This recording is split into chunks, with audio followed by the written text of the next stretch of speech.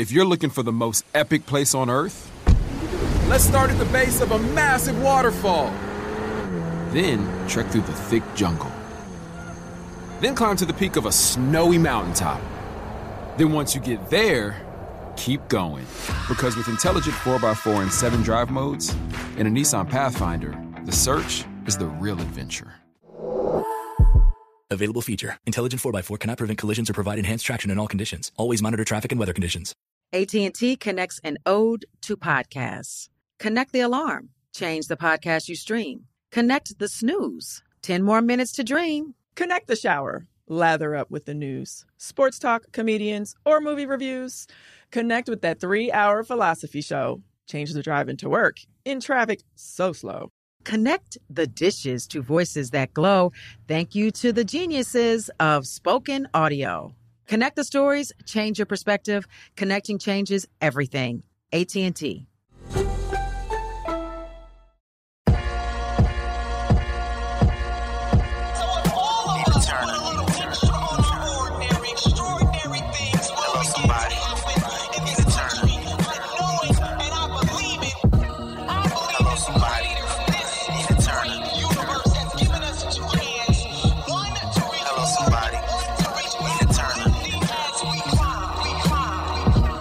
Welcome to Hello Somebody, a production of the Black Effect Podcast Network and iHeartMedia, where we rage against the machine, where we raise our voices against injustice and stand up for justice, where we embrace hope and joy with an optimism for a brighter, more just future. Each week, I'll be dropping knowledge, whether it's a solo episode from me or a hearty discussion with esteemed guests doing great things in spaces and places of politics, entertainment, social justice, and beyond. We get real, baby. I mean, really real. We get honest. We get up close and personal for you, yes, you, because everybody is somebody. Before we begin, I want to give a special shout out to my team. Thank you, Sim, Tiffany, Sam, and the team over at Good Juju Studios, Erica England, Pepper Chambers, the hot one, and my social media team. Too often we push on through tough times and we quickly push ourselves to get over it. Yes, I am doing the air quotes. I know you all can't see me, but I want you to know that's what I'm doing. Whatever life has thrown at us, sometimes it feels like a 90-mile-per-hour pitch that has been thrown at us. Not just tossed at us, thrown at us, at our face. Hello, somebody. And I know that what connects us is that we all have experienced some type of pain and some type of grief in our lives. It's called being human. And loss hurts us deeply. Many people deal with tragedy differently, but overall, the feeling of loss is a universal feeling. And sometimes people don't give themselves the time to grieve. Well, I'm here to let you know that it is okay to allow yourself to have those moments, to have those feelings, to really be real and get deep down inside of how you are feeling. It is okay. And it is always helpful and kind of spiritual to hear others tell their powerful stories, because we are connected by stories. Stories are a love language. They say that music is the universal language. Stories are the language that binds us all together. And how do we deal with the loss of a loved one or something that hurts us so badly? So here to help us take a deeper look at the grieving process and how to navigate through grief while still loving on ourselves is Marissa Renee Lee. I can't tell you how excited I am to have her on the show. And I know I say this every single week because you guess what? On Hello Somebody, we only bring the most fabulous people. But let me tell you a little bit about Marissa. She is a called upon advocate, writer, and speaker on coping with grief. Her acclaimed debut, Grief is Love, came out in April of 2022, unspools the story of her own grief journey and offers a compass to others navigating loss. She is a rabble rouser of social healing, the former managing director of My Brother's Keeper Alliance, co-founder of the digital platform Supporto, and founder of the Pink Agenda, a national organization dedicated to raising money for breast cancer care, research, and awareness. She is a regular contributor to Glamour, Vogue, MSNBC, and CNN. She is a graduate of Harvard and an avid home cook. She lives with her husband, Matt, their newborn son, Bennett, and their dog, Sadie. Oh my God, Marissa, it's so good to have you with us today. I'm so happy Thank to be you. here. Thank you for having me. This is awesome. And the topic that you specialize in is so timely. And I do believe, and I can't wait to hear what you have to say about this, that the pandemic has exacerbated feelings of suffering and loss. And people are just kind of wandering around, even if they haven't physically lost someone in real time.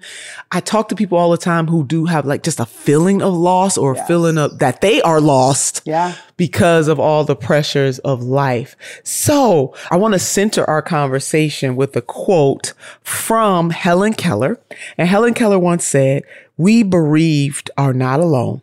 We belong to the largest company in all the world, the company of those who have known suffering." Oh, I love that. And I just think that is such a truism. So talk to us about what led you on this journey and how it is that you are using your own life experiences to minister to others. Well, first of all, thank you for that incredibly generous introduction. And thank you for making time to talk to me today. I am a huge fan and followed your campaign and was cheering you on from afar. So thank you for the work that you are doing in the world, because it is deeply, deeply important. So, as I'm sure you probably can guess, I became interested in grief and figuring out, what it really is and what we do with it, because I got stuck in the midst of it. My mom was sick when I was growing up. She had multiple sclerosis. And then as I was graduating from college, she was diagnosed with stage 4 breast cancer, which we knew immediately was a death sentence. And so I spent the few years after I graduated trying to help her and my dad figure out how to manage just a very complicated healthcare situation. And at the same time, I committed myself to doing everything I could to prepare myself, my family, my mom, for her to make this final transition. I did all of the research. I had the spreadsheets with the funeral songs and Bible passages and what she wanted to do with her things. And I had all sorts of hard conversations with her. And I felt like I had prepared myself for my mom to die. And then it happened. And I very quickly realized there is no adequate preparation for the loss of someone you love.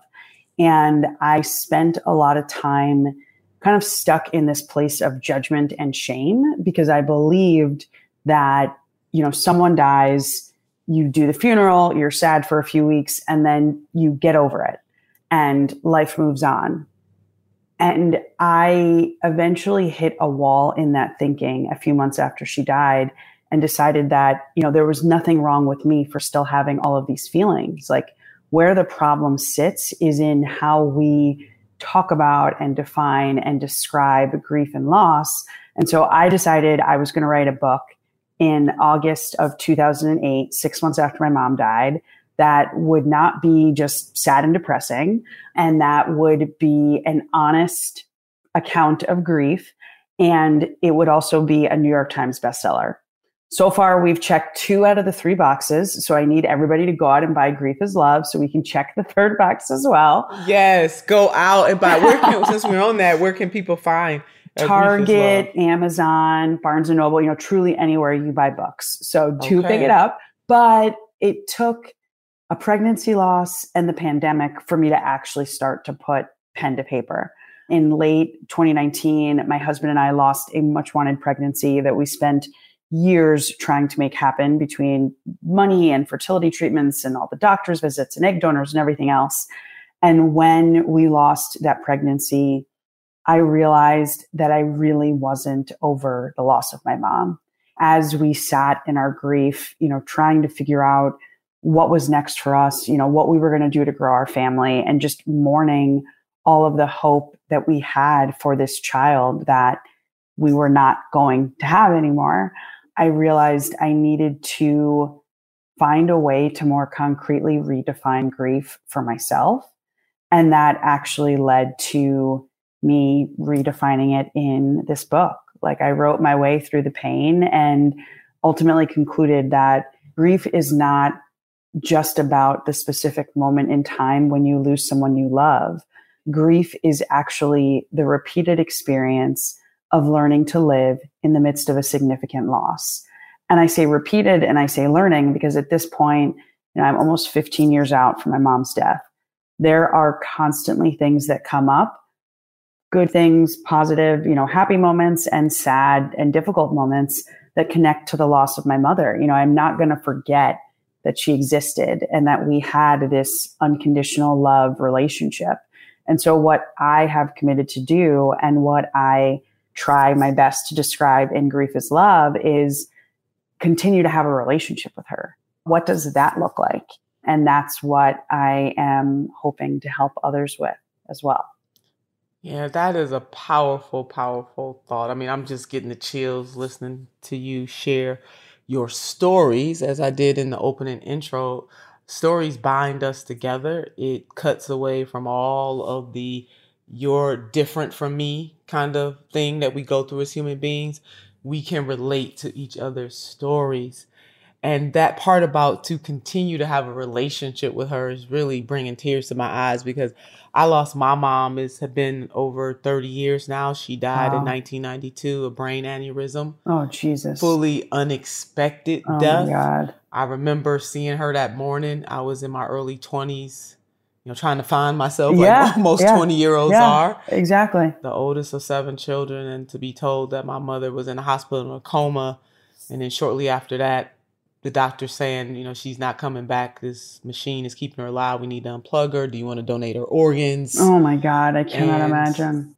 Yeah. I found myself questioning my faith. Oh, yes. 100%. Relationship with God. Does God exist? Or why would you take my mom and leave so many other bad people living in the world or even older? She was 42 years old, for God's sakes. Yeah.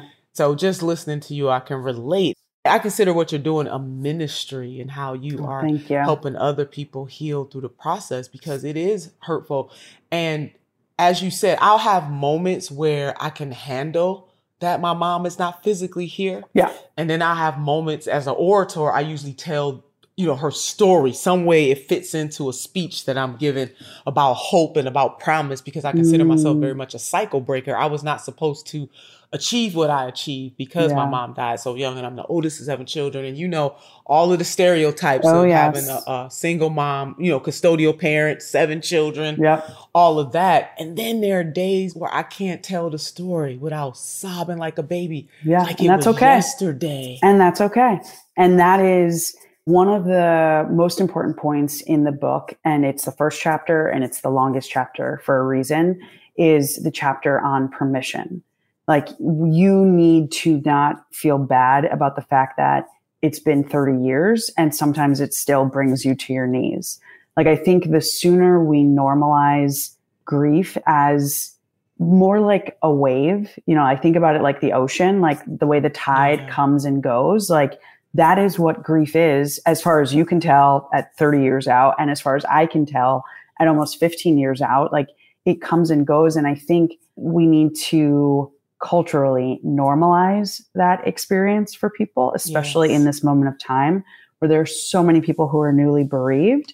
And we need to shift our framework around acceptance because you and I, like, we will probably never fully accept and be totally 1,000% okay with the fact that our moms aren't here.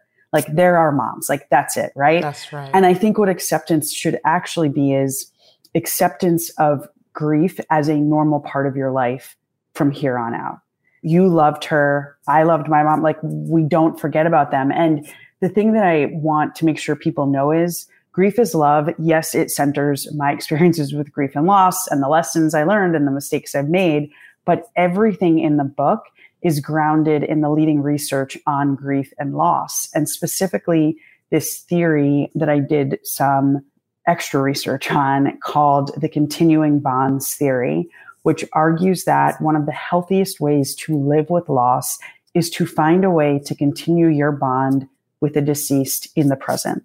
Like, your mom still loves you. So what does that look like for you today? That is so beautiful. And I think it really fits with not a Western tradition, but I would say an Afrocentric tradition.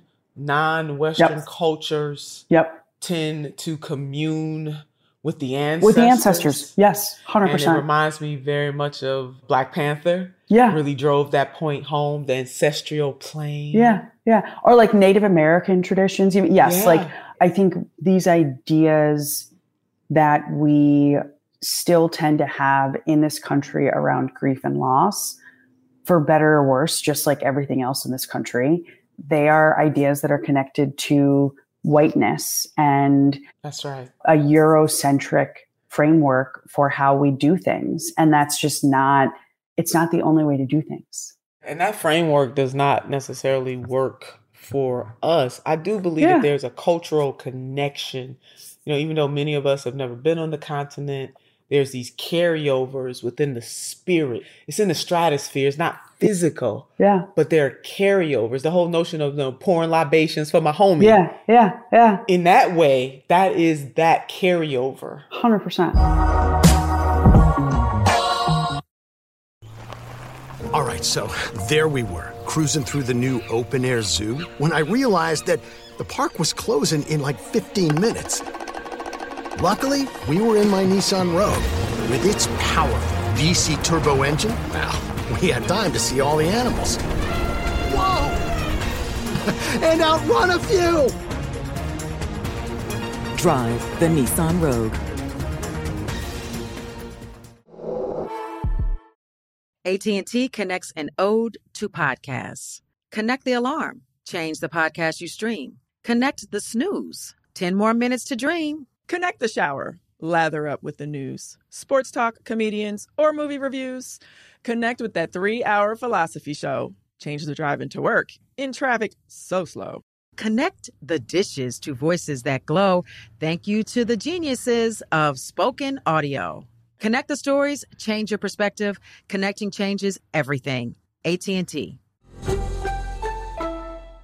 Moments like seeing my son's team cheer him on mean a lot to me. But after being diagnosed with metastatic breast cancer, or MBC, which is breast cancer that has spread to other parts of the body, they mean even more. I take Ibrance, palbociclib. Ibrance 125 milligram tablets with an aromatase inhibitor is for adults with HR-positive, HER2-negative MBC as the first hormonal-based therapy. Ask your doctor about Ibrance and visit Ibrance.com. Ibrance may cause low white blood cell counts that may lead to serious infections. Ibrance may cause severe inflammation of the lungs. Both of these can lead to death. Tell your doctor right away if you have new or worsening symptoms, including trouble breathing, shortness of breath, cough, or chest pain. Before taking Ibrance, tell your doctor if you have fever, chills, or other signs of infection, liver or kidney problems, are or plan to become pregnant, or are breastfeeding. Common side effects include low red blood cell and low platelet counts, infections, tiredness, nausea, sore mouth, abnormalities in liver blood tests, diarrhea, hair thinning or loss, vomiting, rash, and loss of appetite.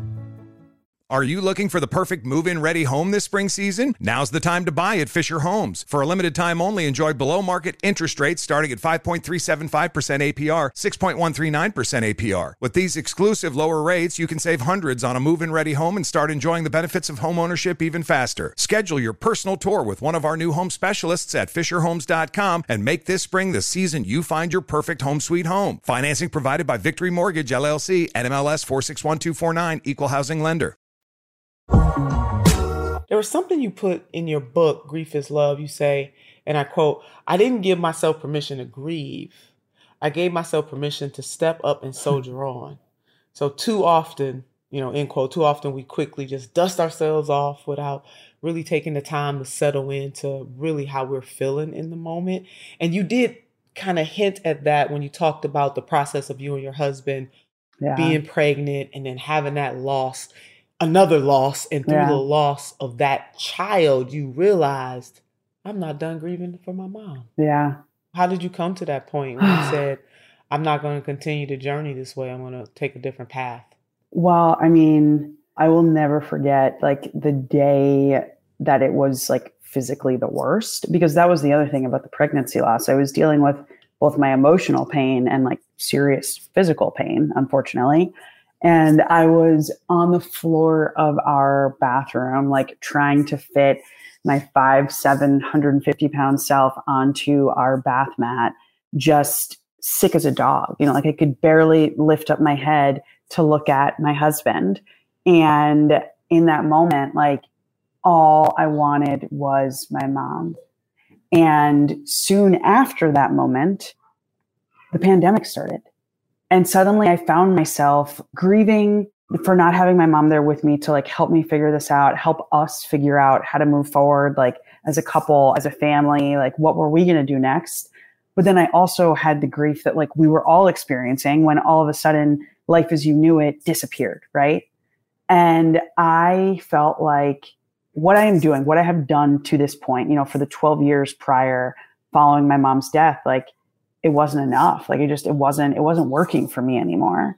And so I decided I needed to double down on my commitment to not getting over it and really give myself permission to have all of these complicated feelings about these two separate but very connected losses. And that I was just going to be okay with that, whatever that meant. And that's what I committed to. And I wrote an article about it in May of 2020, and a lot of people agreed with me. And that then led to where we are today, like the book deal and Grief is Love. That is so beautiful. And just the countless people who are going to be blessed because you had the courage to use your life experiences, share them, be vulnerable enough to share them, turn it into a book. And now millions of people can read it, and they can, even though people grieve in different ways, they don't have to go through it alone. Like you're helping them parse out ways to deal with it. I feel another quote coming on. This is Sister Taraji P. Henson. Oh, yeah. And she said, first of all, it is entirely impossible for any human to always be strong. I was always apprehensive of the term strong Black woman because it dehumanizes us and makes it seem like we don't hurt. Oh my God. Now that's bringing tears. I love that. Yeah. Can we talk a little bit about that in the context of your book? I mean, this is probably even beyond the context of your book, but Taraji is making a really strong point. I mean, on one side, being called strong is supposed to be a compliment, something you revel in. But on the other hand, it does signal that you don't hurt and that you're not vulnerable and that you don't need love and help. Yeah. So one of the things that I was forced to do as I worked on Grief is Love was constantly go back and ask myself, why? Like, why did I handle the loss of my mother so differently from the loss of this pregnancy, where I was very open about it and like told everybody and just like did whatever I needed to do? And, you know, why did I feel like I couldn't do that back in 2008? And what are all of the things that impact who I am and how I show up and what I feel comfortable doing in the world? And I realized that, and this is so obvious in retrospect, you know, you cannot separate your identity from your reality. So there were definitely things that I did and ways in which I responded that were very much rooted in this like strong Black woman narrative. And I took it a step further and also realized we as Black women have been forced to be strong because more often than not, we are not safe. And when you think about being vulnerable and grieving and giving yourself a space to kind of like fall apart a bit emotionally, it is really hard to near impossible to have true emotional and like psychological vulnerability if you lack safety. And so I think it's really important in conversations about grief and loss and trauma and healing and really pretty much everything to think about whether or not people are safe enough to really grieve and to heal. And do we even give everyone equal access to the things that facilitate healing, like time off from work, access to mental health, you know, resources, etc. Well, while you're on that point, Ursa, too, Is Black grief different? I mean, because you brought up the point that everybody doesn't have access to the same tools. Grieving is universal. Don't get me wrong. Yes. Grief is universal, but I think grief and healing, which is like a really important part of this conversation, right? Because we're talking about living with loss, not just like experiencing something as one moment in time. Sure. All of those things are harder if you are not safe. And that it means like emotional safety, physical safety, economic safety, etc., which I think therefore means that grief and healing, it's harder for Black people. I think it can be harder for women. It's harder for folks from Native American communities, LGBTQ plus communities, etc. And what I have been thinking about more recently is like, what does it look like to grieve if you are a woman who has an unwanted pregnancy right now and lives in a state where abortion is no longer legal? You know, what does it look like to grieve if you are the parent of an LGBTQ child in Texas or Florida? Like, you can't take the time to grieve if you don't feel safe in doing so. You know, if you're worried about the well-being of that child or your own well-being in the other example. So yes, I think grief is harder for folks who are more marginalized and who have been made vulnerable by society. Yeah. Wow. We could spend we could talk about this all day. Yeah. Just really peeling back the layers.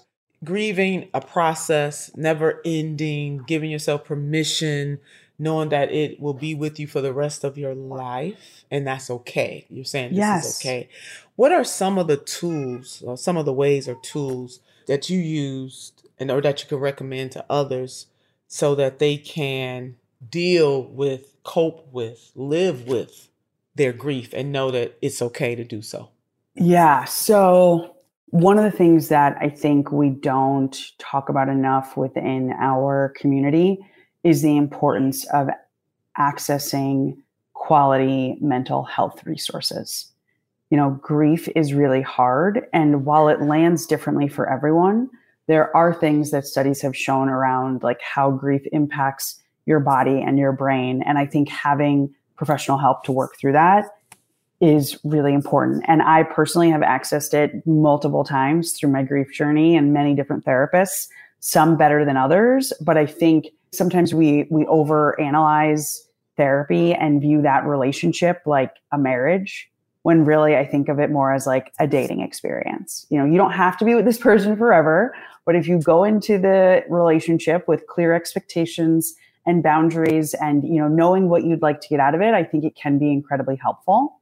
The other thing I will say has been really important to me throughout my process is just accessing other forms of support, whether it's paid support or family and friends who want to help you while you're grieving. You know, saying yes when someone offers to make dinner or watch your children, or, you know, asking for someone to take your dog for a walk so you can take a break and do a workout or go to therapy or whatever. Like, asking for and accepting help, I think, is a really important part of living with loss and really dealing with any of life's significant challenges, right?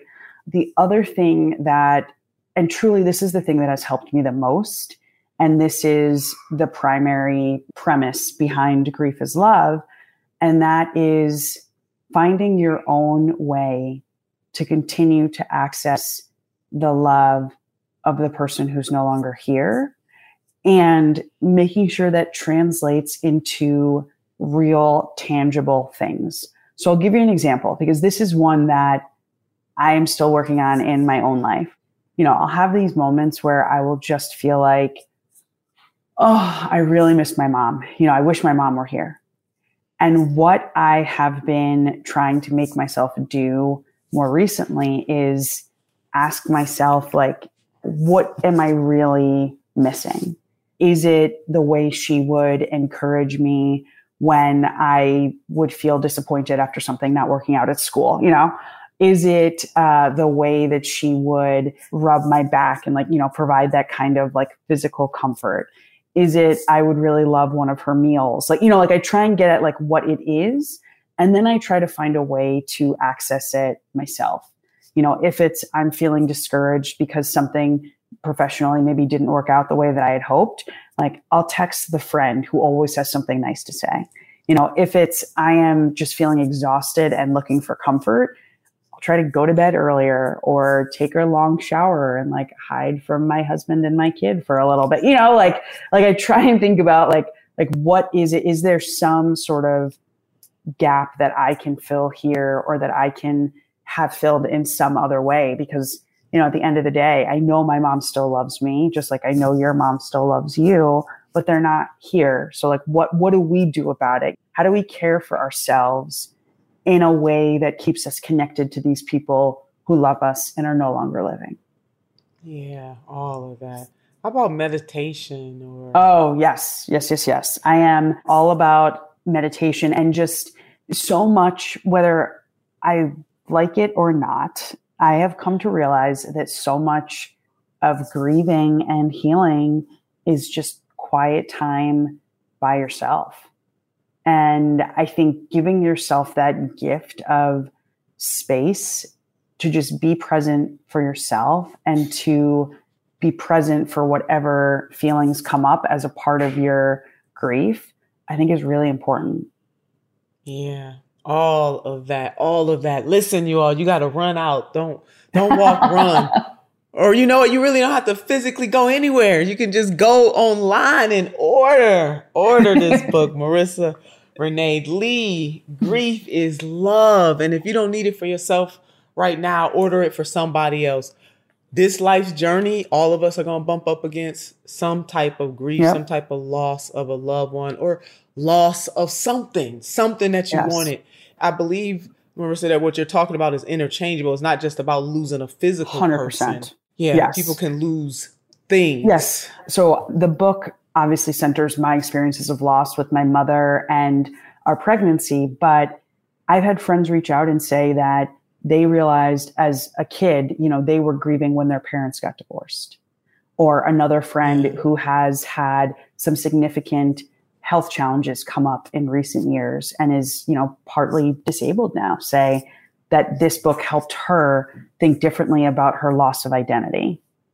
Sure. So yeah, it's not just death. Unfortunately, grief is a part of life and we need to normalize that. Is a part of life. We do need to normalize it and take some pages of the books of other cultures that handle this much differently than we do in this Eurocentric world view of ours in the United States of America. One last quote to close us out. Lisa Oliveira said, "Just because no one else can heal or do your inner work for you doesn't mean you can, should, or need to do it alone." You are not alone.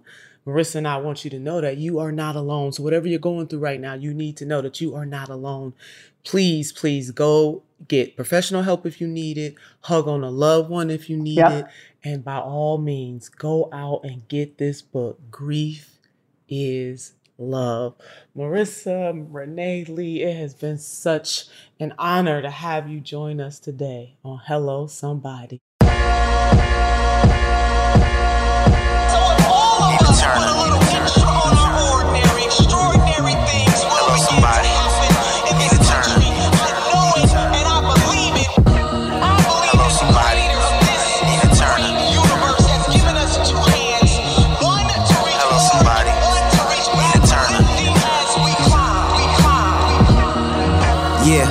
Change is coming, the pain is numbing. Try to shoot for the stars if you gon' aim for something. Embrace the love for your brother and sister. Unity's the missing brush, we need to puzzle this picture. Let's paint it up, frame it up for the world to see. Hang the hatred up. Enough is enough, making changes on us. Interna, her voice is the truth. Her wise words inspire the youth to keep their eyes on the roof. It's the end, never give up, keep conquering goals. To the eye, intelligence silver, wisdom is gold. Back to the end, now is your time, stay firm, don't fold. To the A, all you need is the 3 bones, that's what Granny said. Now I'ma make sure these words from Granny spread. For all to hear, just give it your ear. She can take you to the promised land, I swear. World peace is what they fear. From Queens to Cleveland, Ohio, we here. Famous. Nina Turner. Hello, somebody. Nina Turner.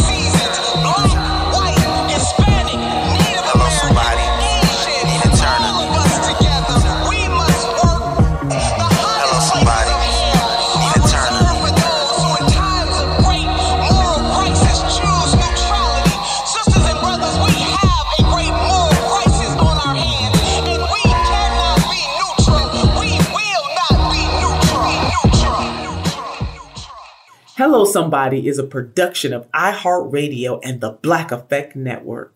For more podcasts from iHeartRadio, visit the iHeartRadio app, Apple Podcasts, or wherever you listen to your favorite shows. AT&T connects and ode to podcasts. Connect the alarm. Change the podcast you stream. Connect the snooze. 10 more minutes to dream. Connect the shower. Lather up with the news, sports talk, comedians, or movie reviews. Connect with that 3-hour philosophy show. Change the drive into work in traffic so slow. Connect the dishes to voices that glow. Thank you to the geniuses of spoken audio. Connect the stories, change your perspective. Connecting changes everything. AT&T. Are you looking for the perfect move-in ready home this spring season? Now's the time to buy at Fisher Homes. For a limited time only, enjoy below-market interest rates starting at 5.375% APR, 6.139% APR. With these exclusive lower rates, you can save hundreds on a move-in ready home and start enjoying the benefits of home ownership even faster. Schedule your personal tour with one of our new home specialists at FisherHomes.com and make this spring the season you find your perfect home sweet home. Financing provided by Victory Mortgage, LLC, NMLS 461249, Equal Housing Lender.